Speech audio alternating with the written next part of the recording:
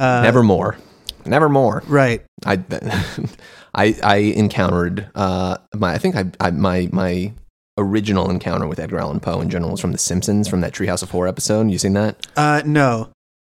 You haven't seen The Simpsons? But I can imagine, is it like Homer wearing like a smoking jacket and... Yeah, Homer is the narrator, and Bart is the Raven, and he keeps, pestering Homer. I didn't really watch a lot of Simpsons as a kid, but I did have Treehouse of Horror like compilation comic book things, like, and I was very familiar with the Treehouse of Horror and with all the characters, but the actual show wasn't something I watched that much as growing up. I would have pegged you as a Simpsons guy.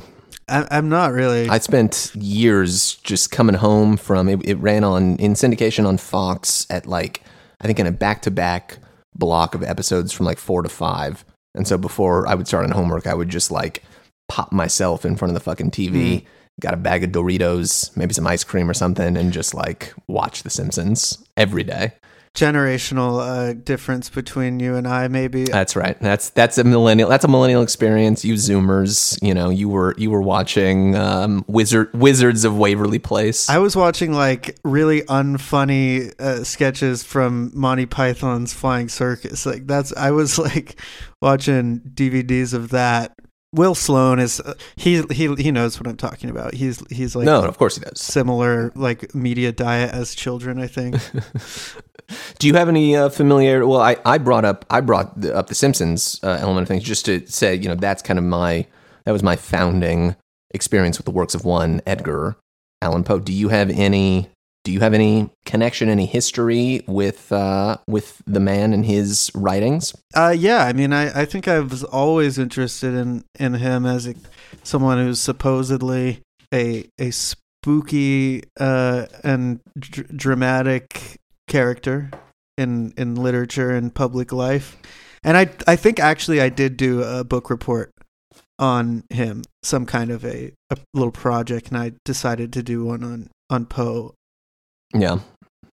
So I read about how he married his cousin and how she died, and how he was kind of a layabout, an alcoholic, and an inspiration to podcasters everywhere. The stories also I encountered in various forms in like comics and movies and other pseudo Poe media, and that really is what this is. This falls into that subgenre of like Poe exploitation, poetry, as they say, right? Or as Lou said, in the title of the theatrical work from which The Raven, 2003, hails. Yes. It was originally in 2000 that project came about, right?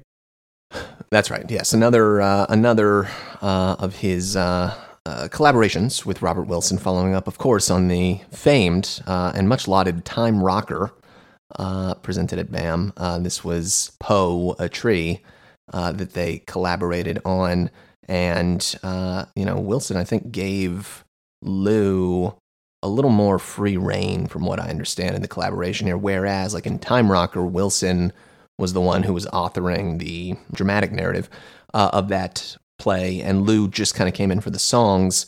Here in Poetry, Lou, I think, wielded a pen in both the music as well as the whatever the actual like stage elements of things were, which included writing and rewriting and modifying and kind of weaving his own work into that of Edgar Allan Poe. Yeah, it's a true like melding, intertwining. That's why I would call it Poe-exploitation, I guess. It's that it really doesn't take the material as gospel, but it really also clearly has an affection for it, which it's sort of like what a lot of Poe-based things are. The Roger Corman movies, like The Mask of the Red Death and stuff, and like, and even before that, like in the 30s with The Black Cat, like there's all these sort of Poe-based things that kind of take it as more of like a general jumping off point. This actually seems to be more directly related to the stories in some cases, like really closely, and then in some cases, like totally not. But yeah, I mean, this is weirder. There's no way around that. Both the poetry, stage play that it comes from, as well as this record that it ended up becoming, which was released in 2 separate editions in the same year: the single disc version, as well as the 2-disc, nearly 40-track extended director's cut version, whatever it's called. The expanded edition, yeah. 2 hours, 5 minutes. Sure is. It's weirder. I mean, using Poe as a jumping off point for classical, initially classical, universal spooky, scary movies, and later kind of Roger Corman kind of shit. Like, that makes sense, right? You just use whatever kind of pieces of this public domain material, really, you want to. Yes, that's part of it. And turn it into, something that's either, really fun and moody, maybe a little schlocky and fun and funny, maybe somewhere in between.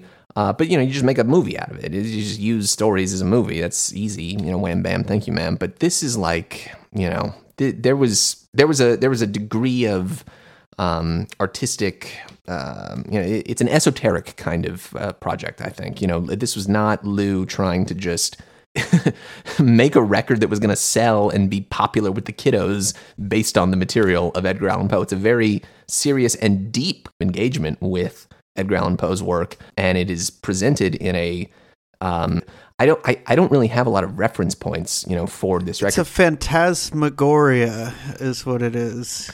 It sure is. I mean, we spend a lot of time, just anyone does at this point, saying, "Oh, this record reminds me of this." It sounds like this band, or it seems to be inspired by this record that came out here, or there was a co-writing credit or whatever. And like this, I don't have many, kind of antecedents for The Raven, to be honest. I don't know if you do.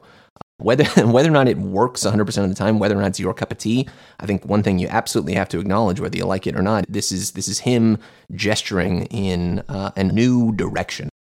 Yeah, well, I think that when you mention that it's weirder, it actually does point to something that is more authentic about it, which is that it does have a focus on the actual esoteric poetry side of Edgar Allan Poe, more so than the side of him that is the kind of studio-ready murder thriller concept of his stories, where that's how most people think of him, as the Pit and the Pendulum and the Black Cat, the story, or the Cask of Amontillado, or whatever.